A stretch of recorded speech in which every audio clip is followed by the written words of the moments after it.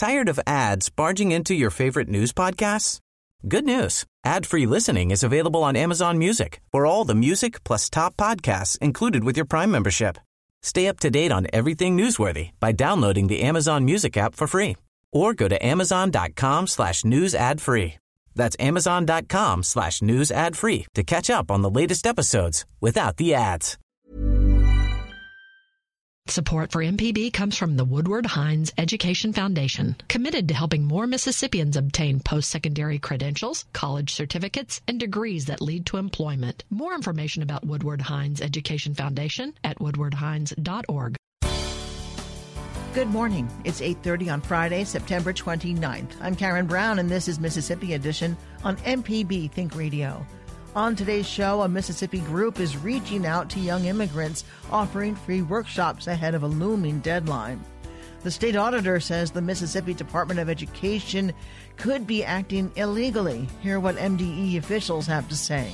We do not acknowledge that we've done anything improper or wrong. We have followed the guidelines of the State Procurement Board. We have not violated any law to our knowledge. A preview of MPB's At Issue, which focuses on the state budget this week. And churches across the country will be blessing animals in the coming days. Find out why. That's all coming up. This is Mississippi Edition on MPB Think Radio.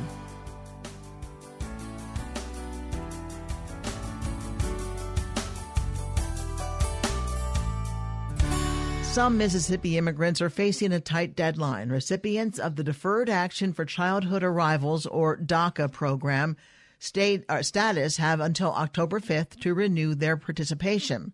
The Mississippi Immigrants' Rights Alliance, called MIRA, has announced staff will spend this final weekend helping to renew work permits and to maintain enrollments ahead of the deadline. They will also assist recipients with legal advice and a workshop to guide applicants through the process. The United States Citizenship and Immigration Services imposed the renewal deadline, which comes 1 month after the Trump administration announced the program would end. No new applications are being accepted, but those with permits that expire on or before March 5th of 2018 can reapply with the U.S. Department of Homeland Security. Onelia Hawa is an organizer with MIRA. She tells MPB's Desiree Frazier why she's participating. We have a 1-month deadline after Trump's administration had announced that they were going to put a deadline on renewal for DACA applications. And the reason we want to do it, is just advocate and educate and to organize our communities, our immigrant communities who do have DACA, or even if they do not, to understand the process in which to be community organizers and advocate to defend immigrant rights. But specifically for DACA applicants who are looking to renew their status, it's important because if they don't renew it, they might be facing serious, an unsure future. Your feelings about spending the weekend doing this, trying to help folks better understand the process? It's necessary. I'm happy to do it. We need to do it because, these are people who might not even be aware that the deadline is October 5th to renew their DACA status. They might think that even if it expires in December or January or February, they have time. And we're really trying to disseminate this information as quickly as we can and to as many communities as we can so that they know that we are here and that we are offering also, the Kellogg Foundation is offering a scholarship so that there is no fee. $500, $495 is a good amount, a good chunk of money. I know that I wouldn't be able to afford that with my daily expenses and my bills and whatnot. So the fact that the Kellogg Foundation is providing that assistance and that we're helping, we're going to have the Mexican consulate here, attorneys, it's a big help. And anyone that comes can ask questions, and we will be able to answer to the best of our abilities about the future of immigrant rights, future of DACA, and what we can do to help galvanize really and inspire a pathway to citizenship. It put pressure on our Congress people, state representatives, to support a pathway to citizenship. Thank you. I appreciate it. Thank you. Roughly 200,000 DACA beneficiaries have to complete their renewal applications with no error and pay a fee of $495. The DACA program allows some immigrants who were brought to the U.S. before the age of 16 to work and go to school without the fear of being deported. Daniela Gonzalez is a DACA recipient. She tells our Desiree Frazier more about the application. No, it's not tough, but it takes time, and you have to do it every 2 years. It takes a long time for it to be processed, and it's expensive. Now, how long does it take for it to be processed? How long did it take yours to come in? Well, actually, mine haven't come in yet. I reapplied in June, and then I had to go get the biometrics, which is the fingerprints, in July, and I haven't received it yet. And so we're on the cusp of October, and you're still waiting. Yes. Patricia mentioned that after the elections, when Trump got elected, applications were taking even longer than before. Before, when you applied, how long did it take? About 2 to 3 months. But right after you get the fingerprints done, it will be about a month, and then you receive it. They actually told us that we had to do it 3 months in advance before it expired, so that we'll receive the other one. And you talked about the expense of it. It's $495. Yes, and the lawyer fee. So that adds up. You had a lawyer help you with yours? Mm-hmm. And how much did you have to pay? It's $400 too, so it's about $900. So this ends up being an expense for young people who may be in school, may be working, have young families like you have a child. Does that keep people from applying, you think? Well, for me, I did everything that I could. Every time I had to reapply it because it's a chance that we didn't have before. But for some people, they didn't reapply because they didn't have the money. What do you think about Mira having this training over the weekend to help people? It's really helpful. Plus, they make you feel comfortable. Do you think people will be afraid to come out and seek help? Well, right now, I've seen there people are actually standing out, and they're not afraid because we have to speak our mind. So I'm pretty sure that there will be people that will be scared, but it's more people that are brave enough to speak up. Daniela, we really thank you so much for speaking with us. Thank you for having me. The organization plans to conduct at least 2 workshops at the Mira offices in Jackson. The first is today, this afternoon at 5. Coming up, results of a report by the state auditor and the response from the State Department of Education. This is Mississippi Edition on MPB Think Radio. Every day brings new questions. Whether it's the aftermath of Hurricane Harvey or the latest in government and policy, we have an ear for what's next at home and around the world. Stand with the facts. Start your day tomorrow with NPR's Morning Edition. This is Mississippi Edition. The state auditor says the Mississippi Department of Education may have used an illegal process to award contracts. Education officials deny any illegal activity. State Auditor Stacey Pickering says the Department of Education used an illegal pool-based system of awarding contracts instead of opening each contract to competitive bids. He tells MPB's Ezra Wall process selection is not just a matter of preference. First and foremost, this is the taxpayer dollars. This is the citizens of the state of Mississippi's dollars. Education is our number one priority, and how that money is managed, spent, got to the classrooms, and got to the students of the state should be the number one priority, not just of the legislature, but of every citizen of the state of Mississippi. Of the findings that you came out with today, particularly the several recommendations that you recommended, what would be the highest priority in your view for the department? The highest priority of all of this is first and foremost the State Board of Education to get better controls internally of how they purchase, how they review grants or contracts and invoices, and how they administer the job. Boards and commissions is how we govern most of the state of Mississippi. And those citizens who serve on those boards are great public servants, but at the end of the day, the buck stops at the Board of Education, the board of any other commission or board in the state of Mississippi. People are going to hear a lot about the difference between a pool contracting process and a bid contracting process. Talk about what your concerns are there. It's not a concern. The pool process is illegal, plain and simple. The state law stipulates DFA sets those rules and guidelines out, and there's no authority that has been provided to our office that the Department of Education has the authority to use a pool method. It must follow the bidding process, the competitive bidding process, and follow all the rules and regs set forth by the Department of Finance Administration and the state legislature. None of us are exempt from that process. For people unfamiliar, you illustrated how the pool process that has been used could result in as few as 2 or 3 entities appearing as 5 or 6 or more. Correct. I know that one of the entities they used was the fact they used it for proctors and test examinations. In reality, you can have 2 or 3 individuals with 2 or 3 different companies, and it's just 2 individuals in that entire pool. Or maybe one individual who's actually qualified and gets the bid every single time and gets the contract every single time. That's not open, that's not competitive, it's not transparent. It's open for graft and corruption when you use something outside the set established legal system for purchasing in the state of Mississippi. If a state employee, either at MDE or another state agency, sees something going on that they feel like is not legal and they're not comfortable taking it to their employer directly, what should they do? They can call our number, 1-800-321-1275, ask to speak to our investigative division, or go to our website, osa.ms.gov, click on the red Report Fraud tab, and everything is self-explanatory, and they'll walk them right through how to report fraud, waste, and abuse. Stacey Pickering's the state auditor. Thank you very much. Thanks so much. Felicia Gavin is Chief Operations Officer at the State Department of Education. She tells MPB's Ezra Wall MDE was authorized to use the process.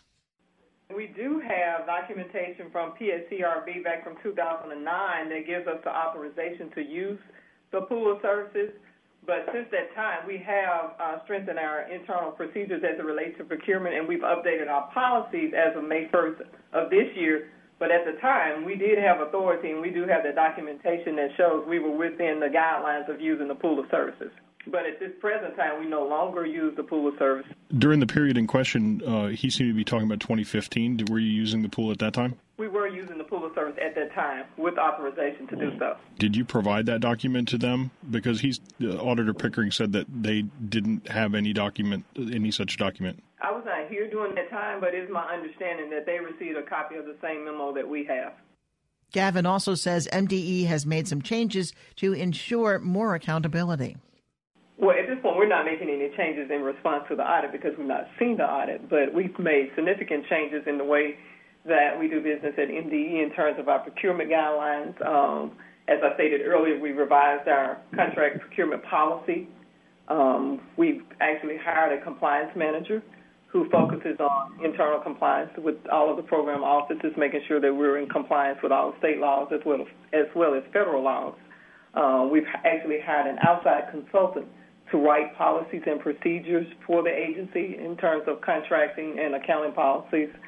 We partner with our internal audit department as well to make sure that everything is in compliance.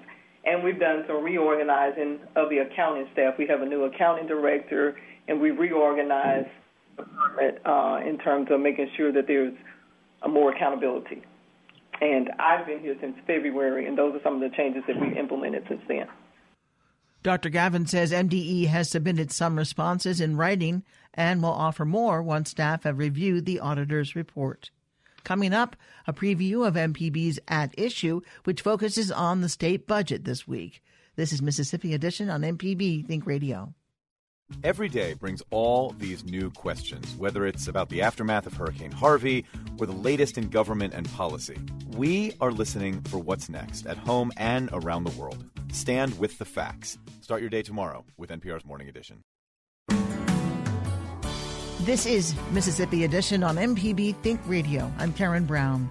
State legislators are looking ahead to the next year's state budget. State agency officials recently presented their proposed budgets at the state capitol. This week on MPB's TV show At Issue, hear from both political sides of the budget outlook. Host Wilson Stribling moderates Democrat Brandon Jones, partner at the Barria Jones law firm, and Republican Austin Barber, managing partner of the Clearwater Group.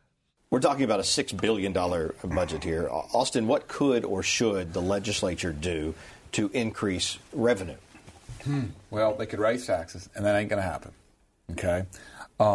They can do what Republicans believe in, which is I want to try to give more tax dollars, more money back to taxpayers with the hope that and the thought that if I'm a small business owner and I'm able to keep more of my money, I'll reinvest those savings that I had back into the economy. I'll hire more people. I'll pay my current employees more money. I'll reinvest in my warehouse that I have, which means that I had to go. I added on to it, which means I hired contractors to come build. And with that, there's more money that's spread out there and more revenues are coming in. Tax cuts you're talking about. Yeah, tax cuts. You can do one or the other. It's just a fact that the leadership and the supermajorities in both houses are much more on the latter versus the former of a tax increase. We've talked a lot about form, and I think those are important conversations to have. It's part of the way to bring people into the process, give them a sense of how things work. But when we move to function, we have to say, if we're going to be honest about it, that we are overseeing a failing economy, and that job creation has not been where it was supposed to be. And we've had 6 years of Republican math and Republican budget ownership, and this is where we are. I think we have to be honest about those truths. This is a Republican budget. And, you asked a moment ago, Wilson, what would Democrats do? Well, I think it's an important question to ask because you can't be critical without asking the follow-up of what's your response. But that's a truly hypothetical scenario because given the numbers, Democrats truly don't have a voice in this process. And so the truth is, good, bad, indifferent, the product of these decisions are Republican-owned. And for 6 years now, that's been the deal. I am concerned that voters are getting snowed and being told, let's just wait. All we need to do is change the process and it'll get better. These tax cuts are going to start paying dividends down the road. But now hang on, give us till 2025. And the finish line keeps getting moved. We've seen no appreciable positive effect of Republican budget making on this economy. This is a bad economy, and Republicans own it. And so I think the other thing to point out is we sometimes act like it's like gravity or like the sky, all these natural things are happening that are causing the money to be a little bit off in Mississippi. Decisions led us to this point. We have given untold tax cuts to out-of-state companies. Right now, the Mississippi budget is paying part of the property taxes for Walmart. Now, that's about transparency. People should know that. People should know how their dollars are being spent and what benefits are built into this current budget. Since you bring up Walmart, Walmart, who's probably one of the largest employers in the state of Mississippi, Walmart, who just built a very large facility in my hometown of Yazoo City, Mississippi, that probably hired 100 or so people there. So I don't like, you and I hardly disagree here, I don't like the taking shots at a Walmart or somebody who's a big employer. Yeah, Walmart's got plenty of money. But we've got to incentivize, and part of the incentivization of sort of the job recruitment world is you've got to give some tax incentives to some big companies because we want them to bring their 100 jobs, 1,000 jobs, whatever it is. You got to make smart deals. You're not always going to make a smart deal. We've made some bad ones in the past. It was a bad year last year. I can't come here and say that it wasn't. Revenue numbers were down in 2016. The good news is it looks like for FY18, they're up a little bit. They're up about 4%. Hear the full debate on MPB TV's At Issue tonight at 7:30. Coming up, an expert from the Humane Society gives background on the blessing of the animals. This is Mississippi Edition on MPB Think Radio. The outline of his Pulitzer Prize-winning novel, A Fable, still lines the walls of William Faulkner's writing room at Roanoke, his home in Oxford. Born 120 years ago this week in New Albany, Faulkner used the Mississippi he knew as the foundation for his novels. He created a fictional county, Yoknapatawpha, and peopled it with characters representing the Old South and the New. He once said, "I discovered that my own little postage stamp of native soil was worth writing about and that I would never live long enough to exhaust it." Over his life, William Faulkner wrote 20 novels as well as short stories and poetry. He also wrote screenplays for famous directors such as Howard Hawks. Before he died in 1962, this giant of American literature had won 2 Pulitzers, 2 National Book Awards, and the most prestigious award of all, the Nobel Prize for Literature. This has been Mississippi, a thread through time.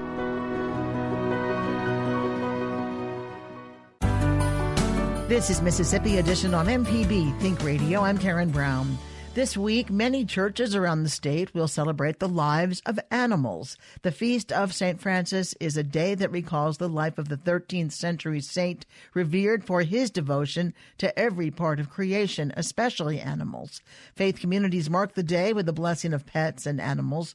Risa Courier is Faith Outreach Director with the Humane Society of the United States. She says the event is growing as more families now include pets.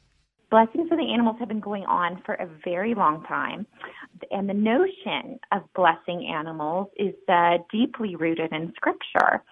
The Psalms tell us the earth is the Lord and all it contains, and that's an important theme throughout the Bible, that animals belong to God and they're important to Him. So the blessing of the animals is really a continuation of God's care for animals and our role as stewards of the animals.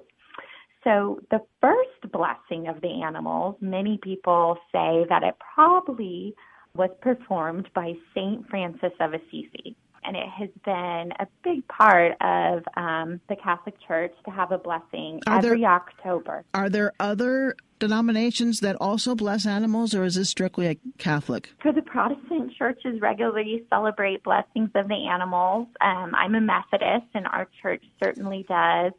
And part of that, too, is that really the foundation of the Protestant church and the formation of evangelical Christianity was also the notion that we have a duty of compassion and care towards animals. And so that current of care and protection for animals has been a really big theme in the Protestant tradition as well, and something that we honor usually at some point during the year with a blessing of the animals as well. You know, we even see that synagogues offer some sort of blessing or celebration of the animals. Usually that occurs sometime during Passover as a celebration of the Hebrews and their animals' emancipation from slavery. I know there are a number of churches in Mississippi that will be blessing animals, this early part of October. Do you have any idea how many churches might be participating in this? I would even say thousands in Mississippi. It is really, 2/3 of Americans have a pet in their home. So for those of us who have pets, we know that they enrich our lives so much, and many of us consider them to be cherished family members. So it's a wonderful thing to be able to bring your pet to church. Most of these services are held outside, weather permitting, and to see your pet get blessed is a really wonderful thing. What is really fun is the diversity of pets that show up at these animal blessings. You see horses, goldfish. Oh, well, and especially in rural areas. I mean, you don't get just dogs and cats. You get pigs and whatever you can load into the trailer.